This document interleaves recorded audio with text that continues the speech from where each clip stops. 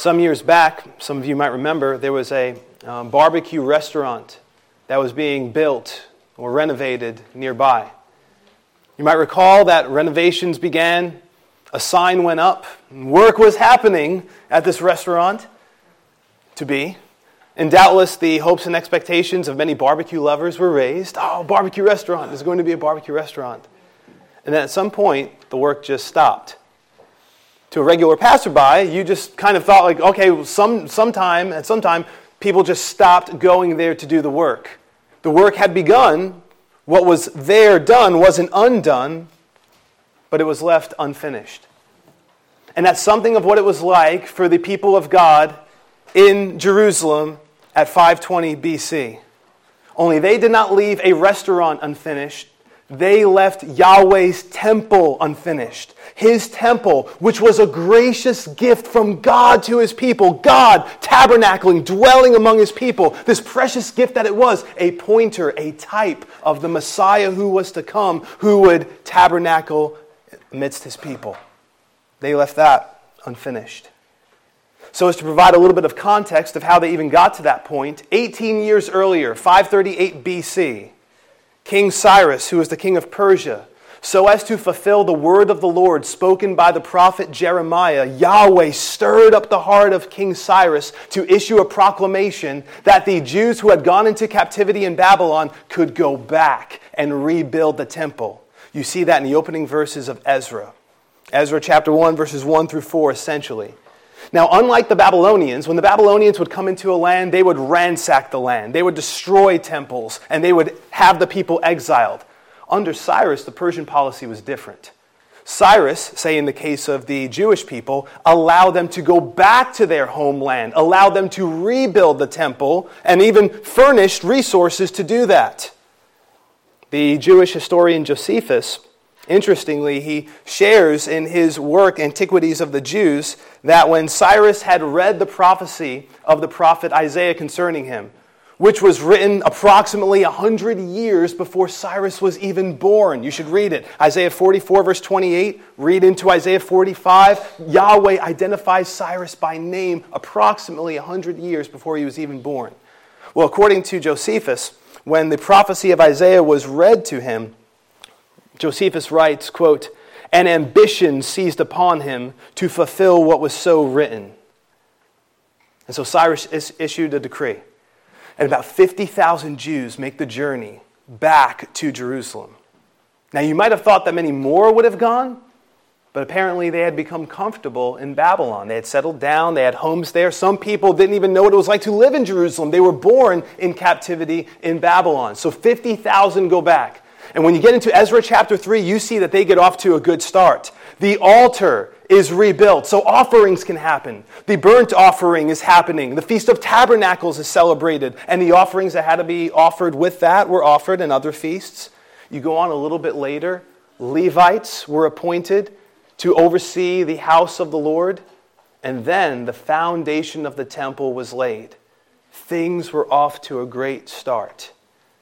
But as is so often the case in the lives of God's people, as they were doing the work that they were supposed to do, discouragement arose from within, at least for some, and conflict arose from without.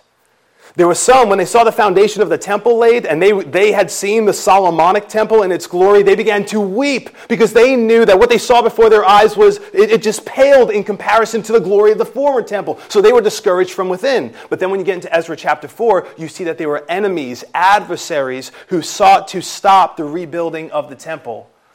You look in Ezra chapter 4, and you see that they did this all the days of Cyrus until the reign of Darius. And the adversaries succeeded in causing a 16-year work stoppage. People are back into the land, 538 BC. They're working till around 536 BC. And then because of the adversaries, discouragement from within, conflict from without, work stoppage till about 520 BC. Now, during that time, the people became more interested in personal matters than spiritual ones. And as a result, they too became part of the problem. They had gotten about their own business, and they had left Yahweh's work unfinished. They began to build their lives. Their lives were now being built in Jerusalem, but the problem was their lives were not built around God.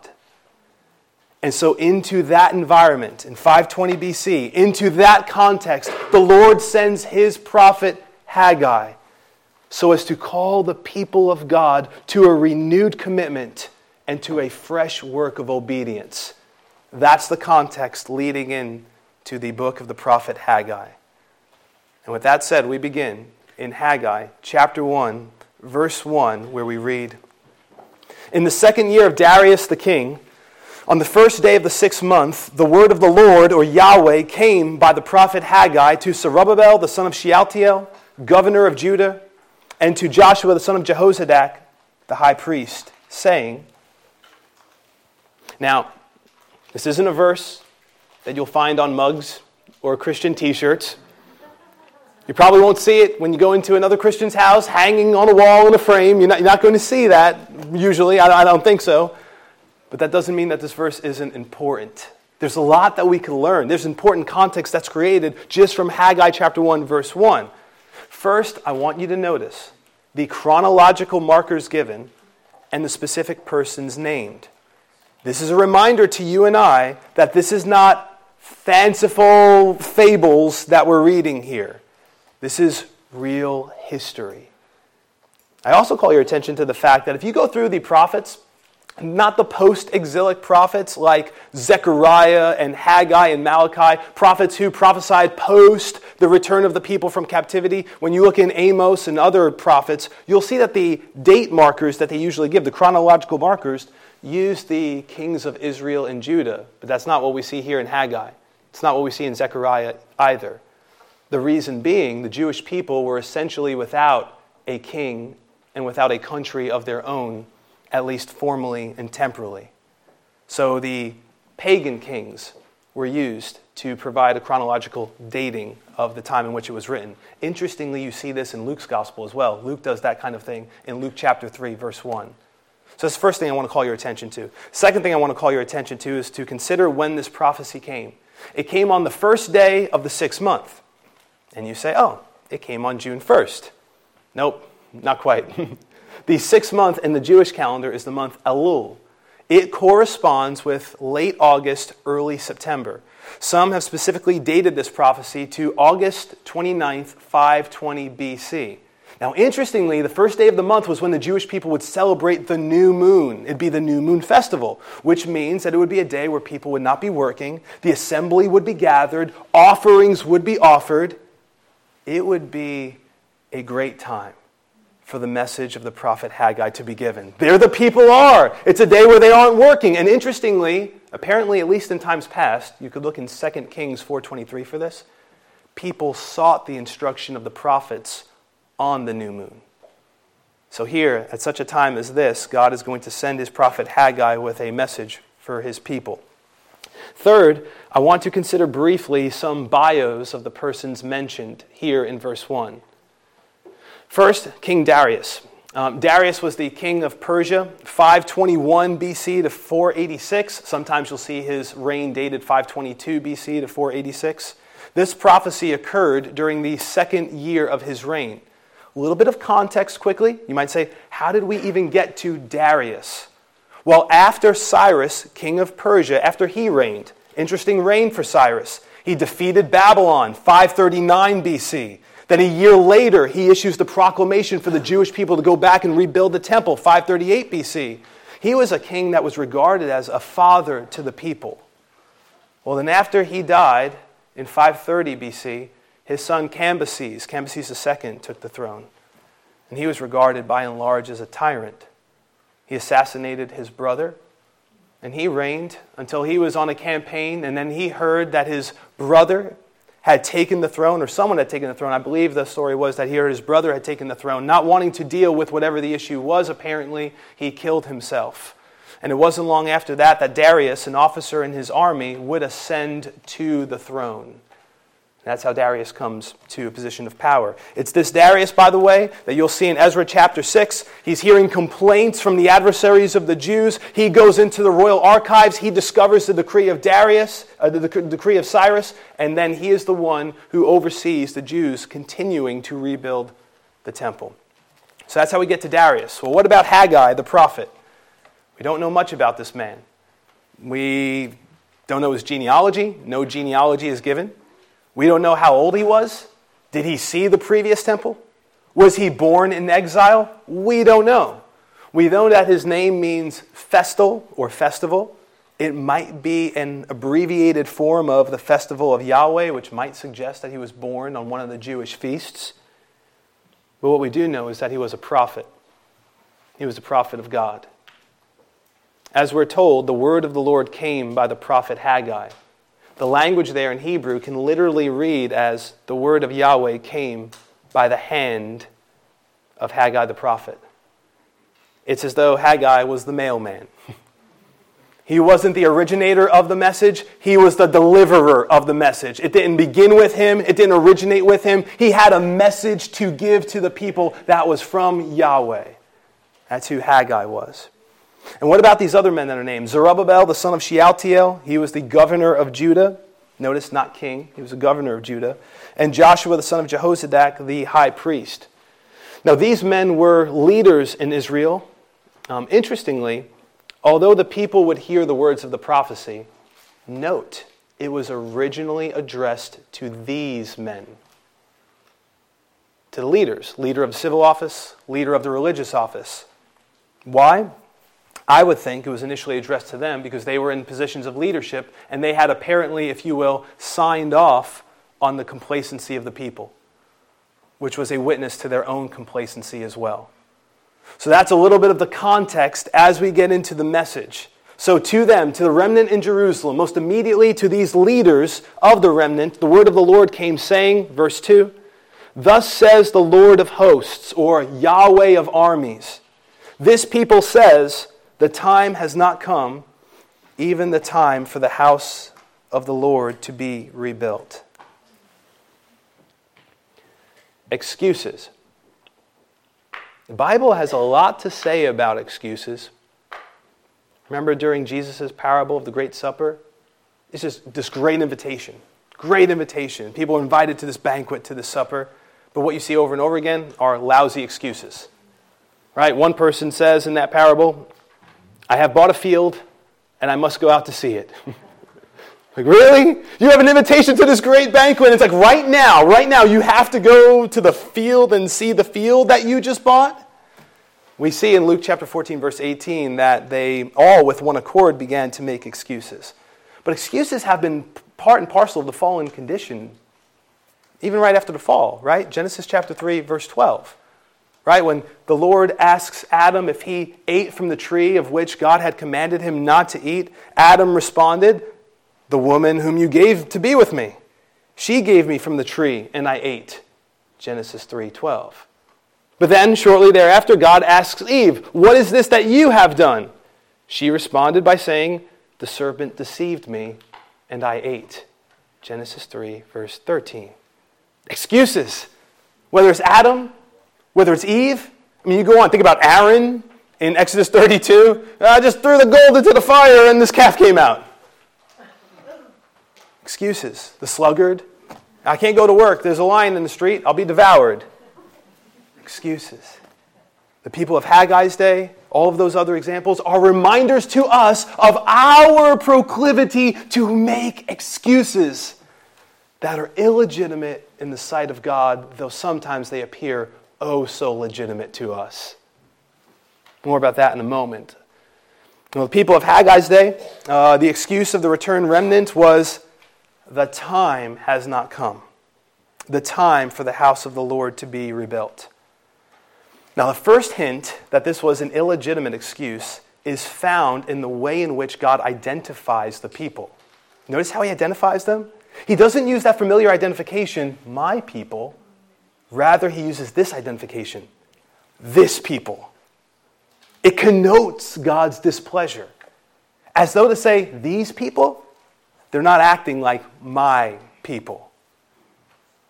Notice, it's not that the people said no. It's that they said not yet.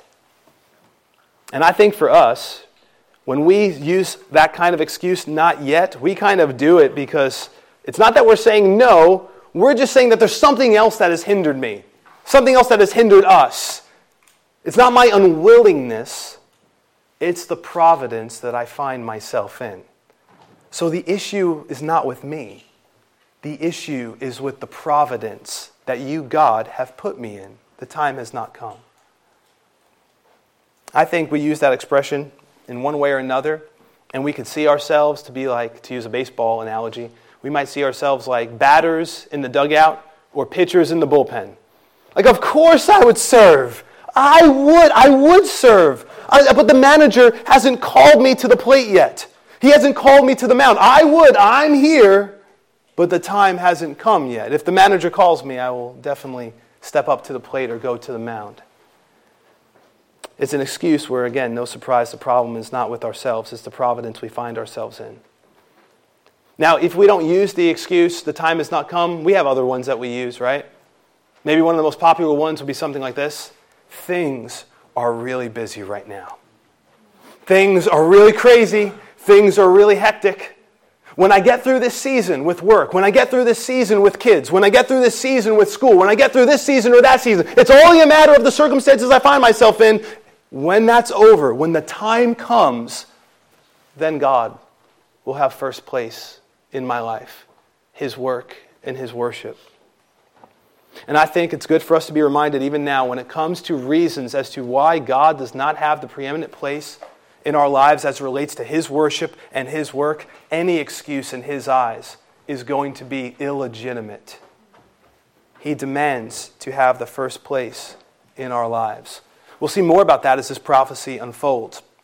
Now, before we get to the people's, for God's response to what the people were saying, I want to call your attention to something here in verse 3. In verse 3 we read, "Then the word of the Lord came by Haggai the prophet, saying," I want to call your attention to something. I think it's important to note.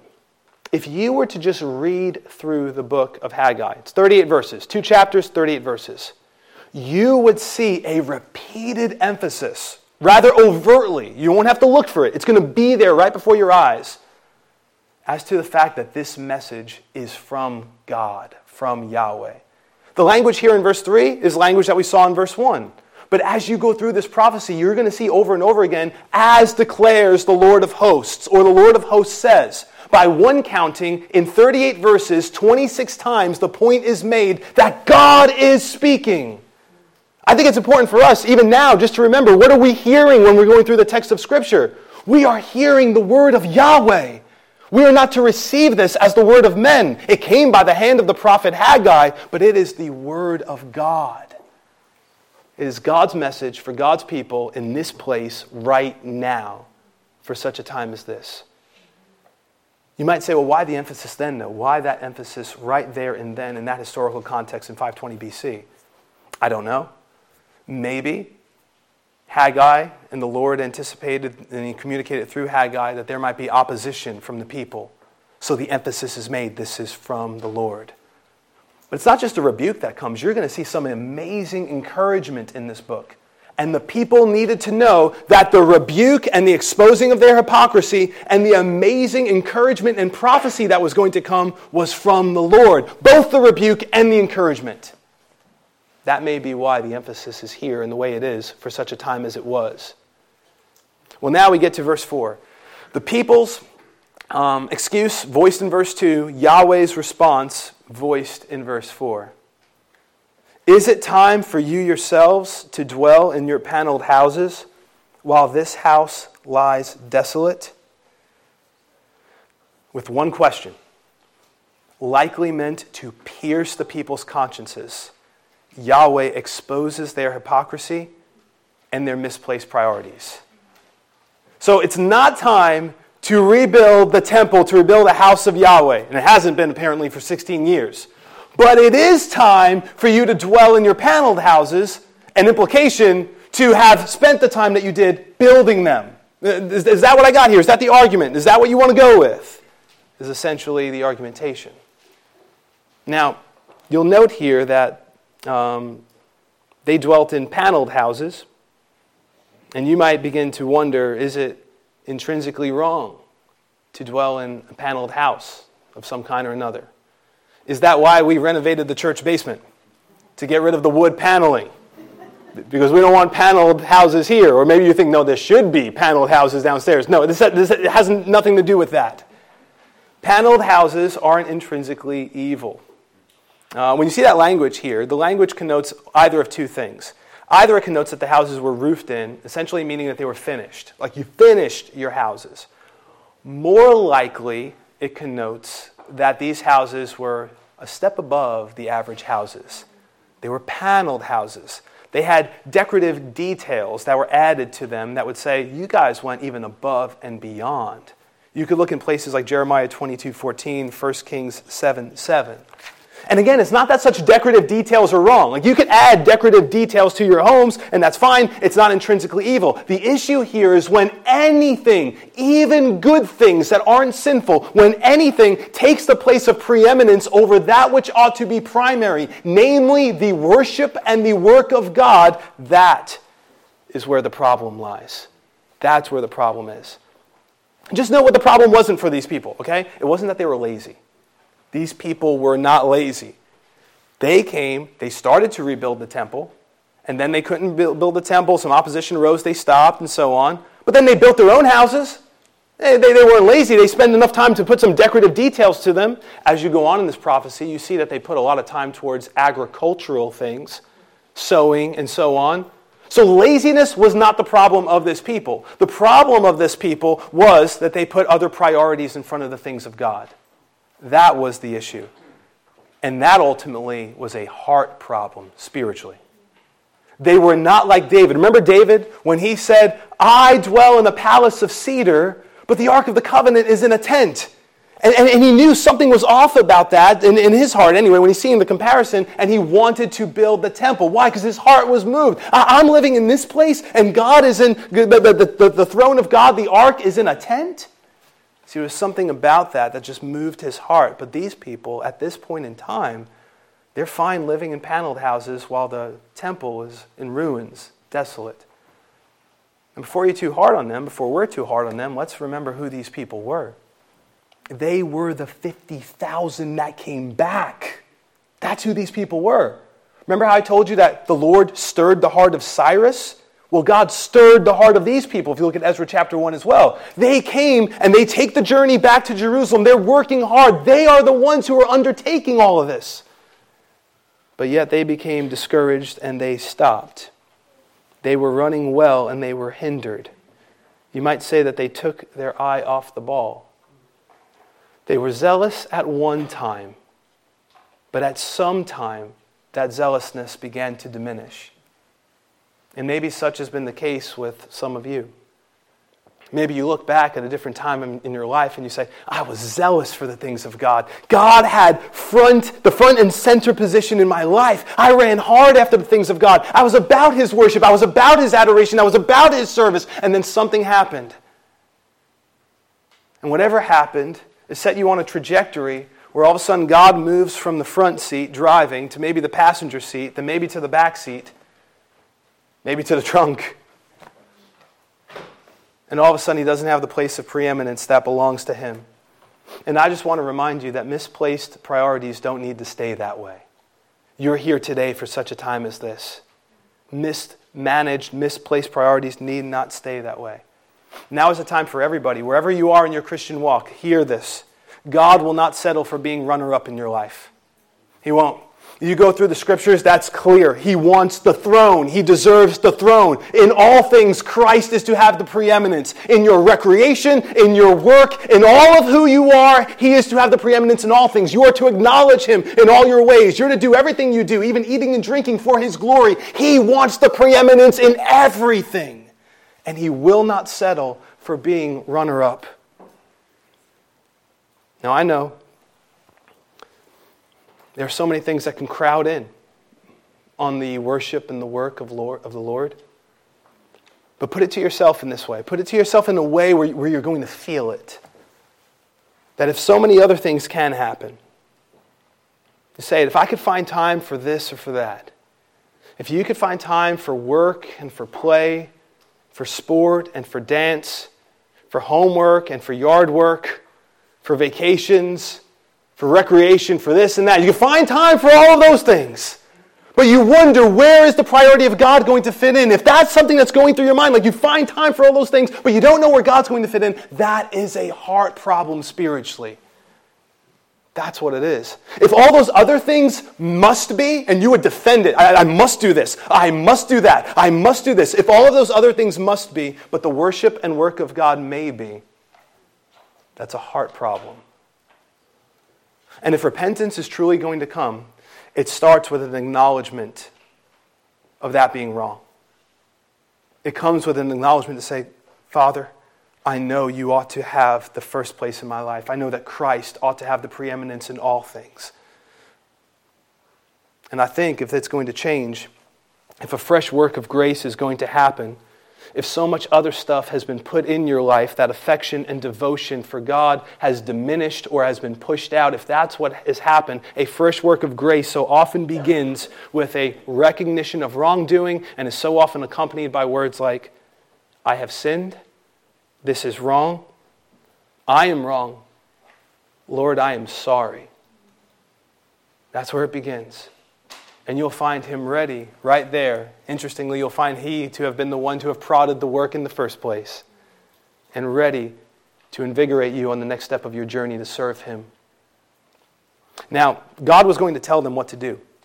But first, he wanted them to consider their behavior and the outcomes of their behavior. We see this in verses 5 through 7 where we read, Now therefore, thus says the Lord of hosts, consider your ways. You have sown much, but harvest little. You eat, but there is not enough to be satisfied. You drink, but there is not enough to become drunk. You put on clothing, but no one is warm enough. And he who earns wages to put into a purse with holes. Thus says the Lord of hosts, consider your ways. God was essentially telling the people, look at where your misplaced priorities have gotten you. So twice, you see it in verse 5 and you see it in verse 7, he tells them, consider your ways. Set your heart upon your ways. Ways could be likened to roads. So look at the pathway, the roads in which you've traveled, behaviorally speaking. Set your heart upon your ways. Think about it. Look at it. Examine it. Give attention to your behaviors and the outcomes of those behaviors. If they did, they would see that seeking first their priorities and their pleasure led to ongoing dissatisfaction and frustration. That's what happens. It'll be a grace of God that happens. It's a really slippery slope if you seek first your pleasure and your own passions and you don't have that happen. That's an even more dangerous place to be in, you might say. Well, they were setting their heart and affection on their priorities and pleasure, and to help them see this, Yahweh set forward 5 couplets of poetic comparisons. You look at verse 6. They sowed much, but they brought in little. In other words, your agricultural returns are far below what you thought that they would be. It's not that there wasn't any rate of return. There was. It just was a lot less than what they thought it would be. You look also in verse 6. They ate, but they didn't have enough. It's as though their food supplies were constantly meager. It's as though no meal was enough to satisfy them. Interestingly, this was part of the covenantal judgment that God had promised to his people if they forsook his covenant, if they forsook obedience to him. Leviticus 26, verse 26 says, you shall eat and not be satisfied. They drank, but they didn't even have enough to get drunk with. God's not endorsing that. It's obviously a sin, Old Testament, New Testament alike. But he's saying, look at what's happened. You're working so hard. You're doing all of this. And you don't even have enough drink to get drunk with if you wanted to. He tells them that they clothed themselves, but they couldn't get warm. And he tells them that they couldn't keep what they earned. It was as though they had holes in their pockets. And Yahweh was the one who put the holes there. Now, there are other variables doubtless going on in the land, right? Inflation. So if you have like meager returns in produce, what's going to happen? Cost of living is going to go up and so on. So you have all of these things happening in this immediate context. And the Lord wanted them to see. He wanted them to think, consider your ways. He wanted them to see the vanity and the futility of making him secondary. That's what he wanted them to see. Behold the vanity and the futility of putting me in a secondary place in your life. In a sense, he was calling them to interpret their providence. Now, I do want to say this because I think it's important. Please know that you and I cannot read providence, God's dealings in the events of our lives and in the world around us. We cannot read providence flawlessly. In fact, to try to read providence is often dangerous business. Right? Somebody might say, it's an open door. And my interpretation of providence is, open doors equal green lights. If it's an open door, I must walk through it. Not necessarily. Open doors could be a test. Not necessarily a green light. You have to be careful about the way you read providence. Now, these people in that Old Covenant context, they had a little bit of a grid to use, right? The Mosaic Law, right? We're eating and we're not satisfied. Oh, wow, this is part of covenant judgment. Is God displeased with our priorities? We, however, have to be extra careful. Someone might think that their hardship connotes God's displeasure. My life is so hard, I'm going through a difficult season, and they might say, this is happening because God's displeased with me. When in fact, it's God's plan to glorify himself in a dear child that he loves, in their perseverance while conforming them to the image of Christ. Others might make the mistake of not seeing how the dysfunction in their lives, in their marriages, in their children, and so on, are at least at some level related to forsaking God's paradigm for living. And while we cannot interpret providence flawlessly, and I do want to say we're likely to interpret it wrongly, we ought to know that leaving aside God's commandments and making personal priorities greater than God's is a recipe for dysfunction, it's a recipe for distress, it's a recipe for frustration, and it's a recipe for fruitlessness. Now, God's going to tell the people what to do.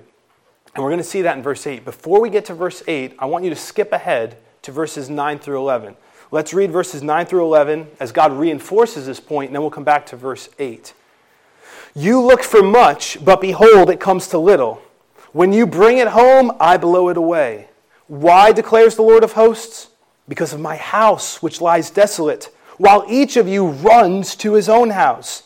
Therefore, because of you, the sky has withheld its dew, and the earth has withheld its produce.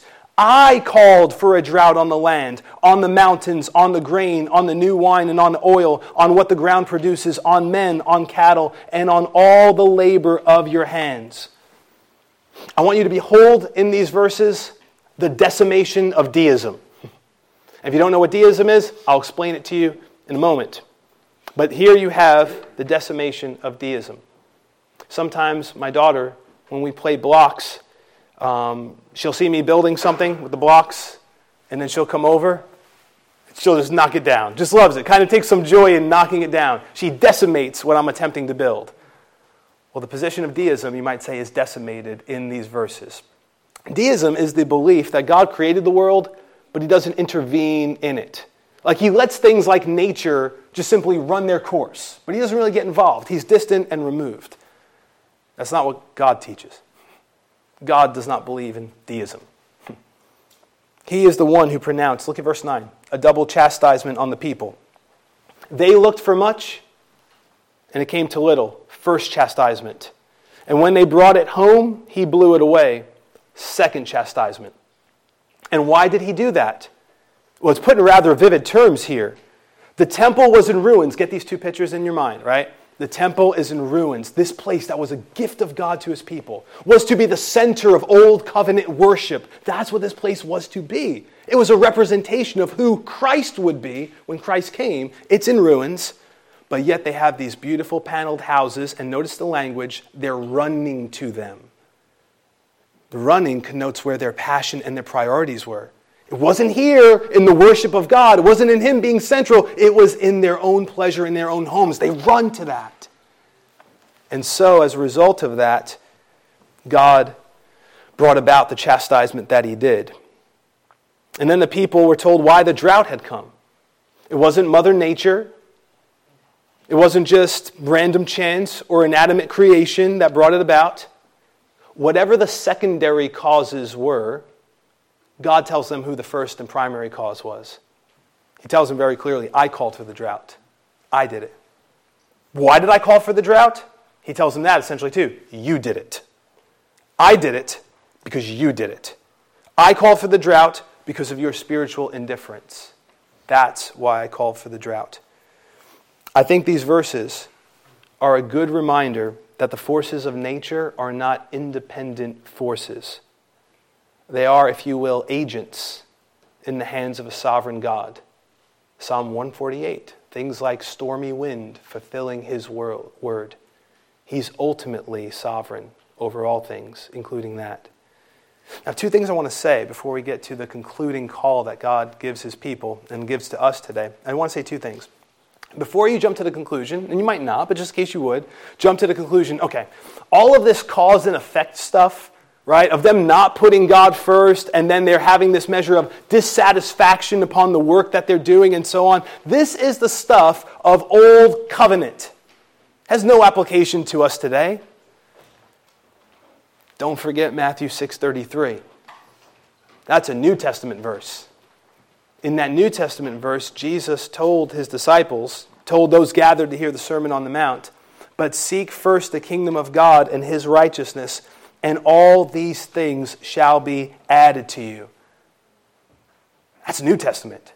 Food, clothing, drink. Seek first the kingdom of God, and you have these beautiful promises. You could be about God's business. Within the context here, you don't have to worry like the Gentiles do. Your heavenly Father knows what you need, so you can put the things of God first. You can run hard after the things of God. Not being derelict in your responsibilities, no, but making God your first priority. You can actually do it because God will cover the necessities. For as long as you need them to live this life, as long as he would have you to live this life, he will provide food and drink and clothing. You make it your priority to put him as your first priority, and you seek first the kingdom of God. Beautiful promise.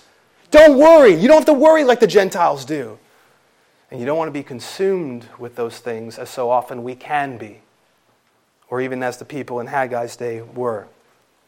God was essentially telling people, Christ was telling people, that he would take care of all that they needed as they were about his business first and foremost. I want to say something else briefly before we move to verse 8, and I think this is helpful to know. The people in Haggai's day, they're suffering from a drought. To some degree, the water and the rainfall was lower because their produce was meager. Cost of living went up. Haggai is a book that kind of shows you a picture of inflation. They were living in a time of inflation, and we can relate to that, can't we? And I want to call your attention to something here. I think it's helpful. Behind the shortfalls of harvest and behind the overstretching of one's dollar is God's sovereignty.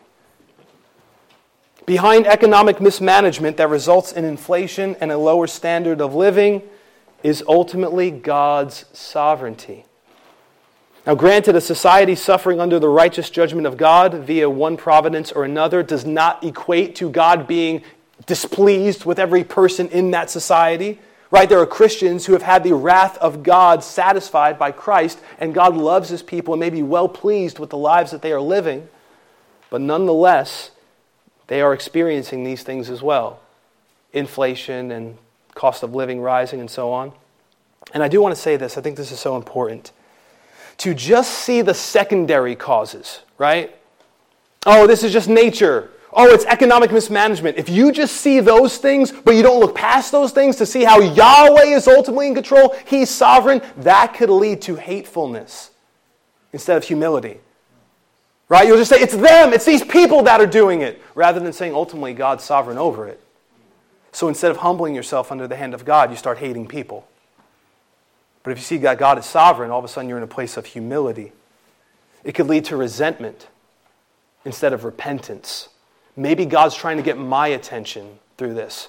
Rather than me just being consumed with them and what they're doing, maybe there's a message for me in this.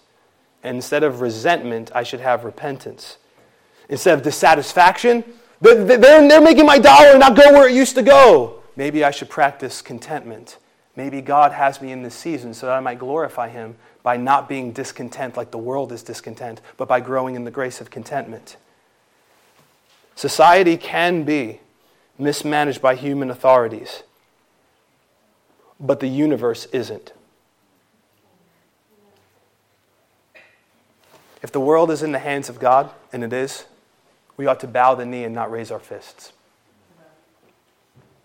That brings us to the message that God gave to the people. This was their to do.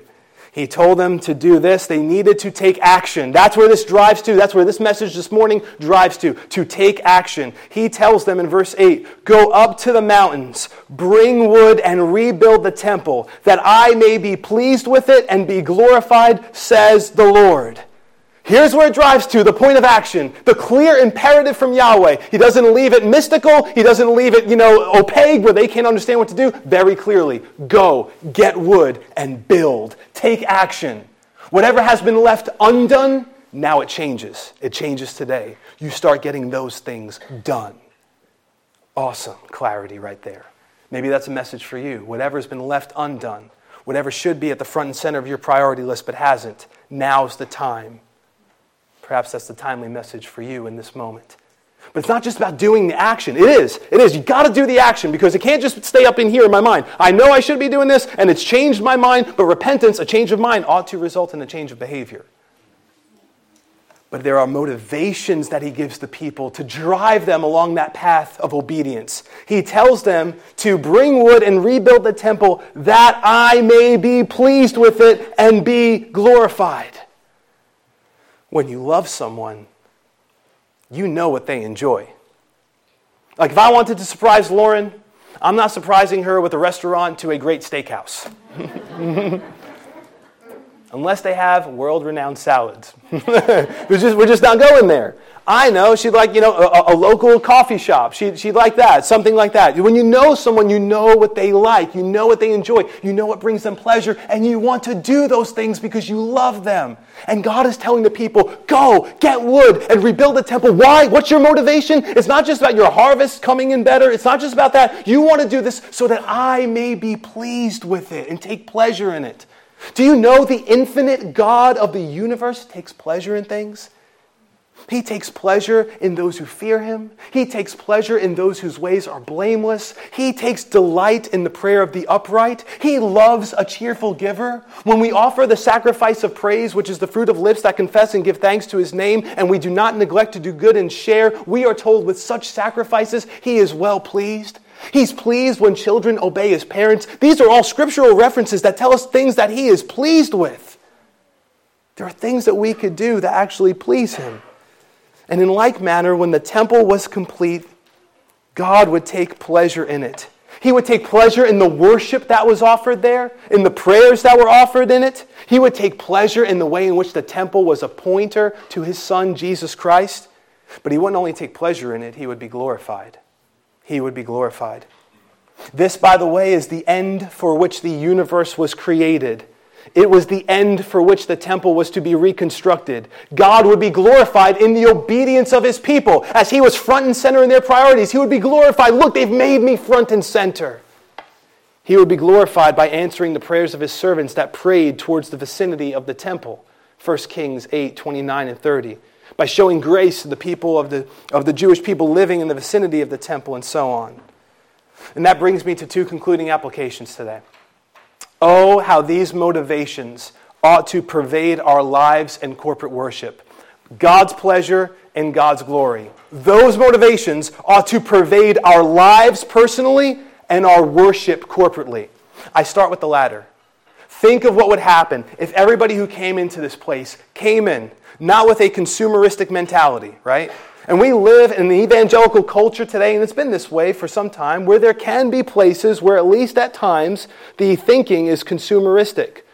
People can plan services thinking of how a Sunday morning service should hold the attention of the visitor and garner the interest of the attender. When first and foremost, what are we about? The worship of God. That's what this is for. Is God pleased with this?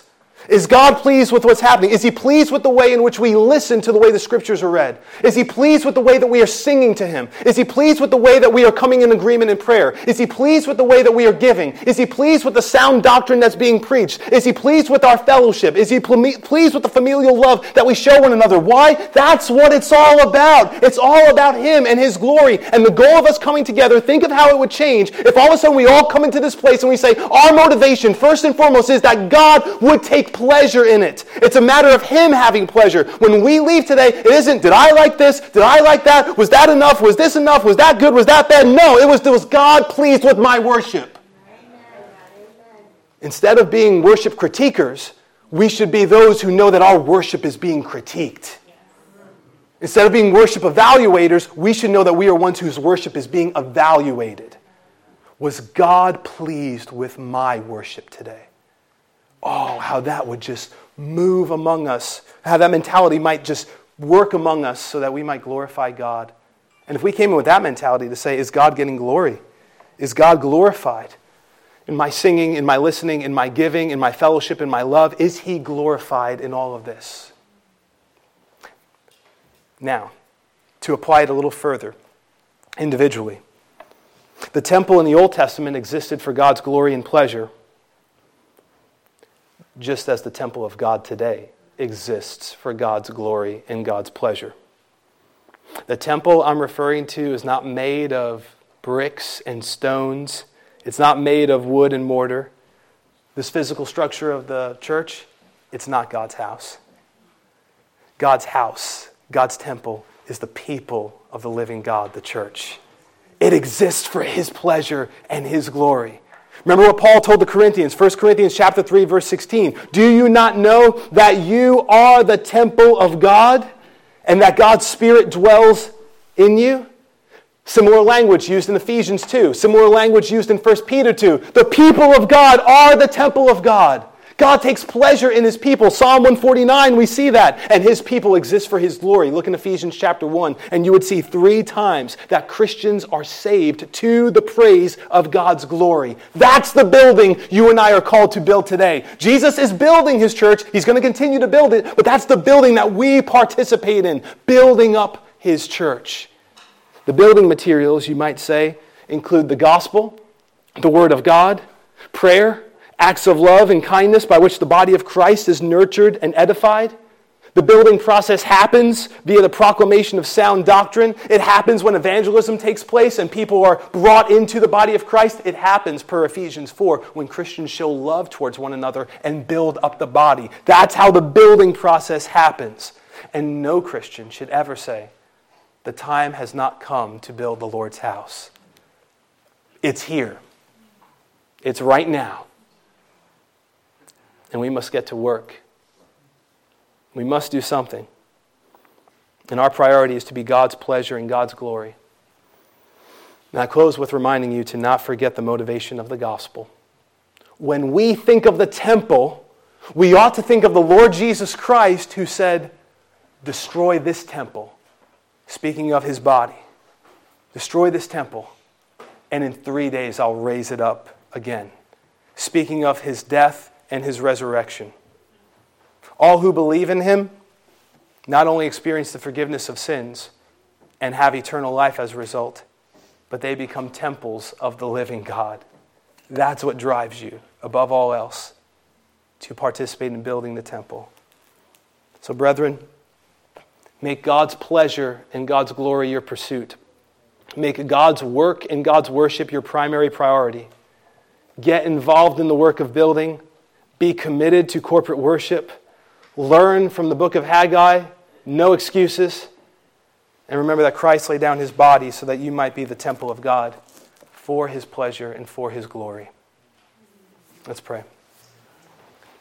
Father, we ask that by your Holy Spirit, you might so work in us, Lord, that our minds might be freshly renewed, that our passions, Lord, may have you at the center of them, that by your grace you might work in us so that we might joyfully, with your pleasure being our utmost desire and your glory being our utmost desire, Lord, that we might be about the building process that you are already undertaking and that your Son is doing. Oh, Father, thank you for your mercy and thank you for your grace. Thank you for all the provision that you've given us, and thank you today for the provision of your word. And may we, by your Holy Spirit, apply it, and may you take pleasure in our application, and may you be glorified as a result. In Jesus' name we pray. Amen.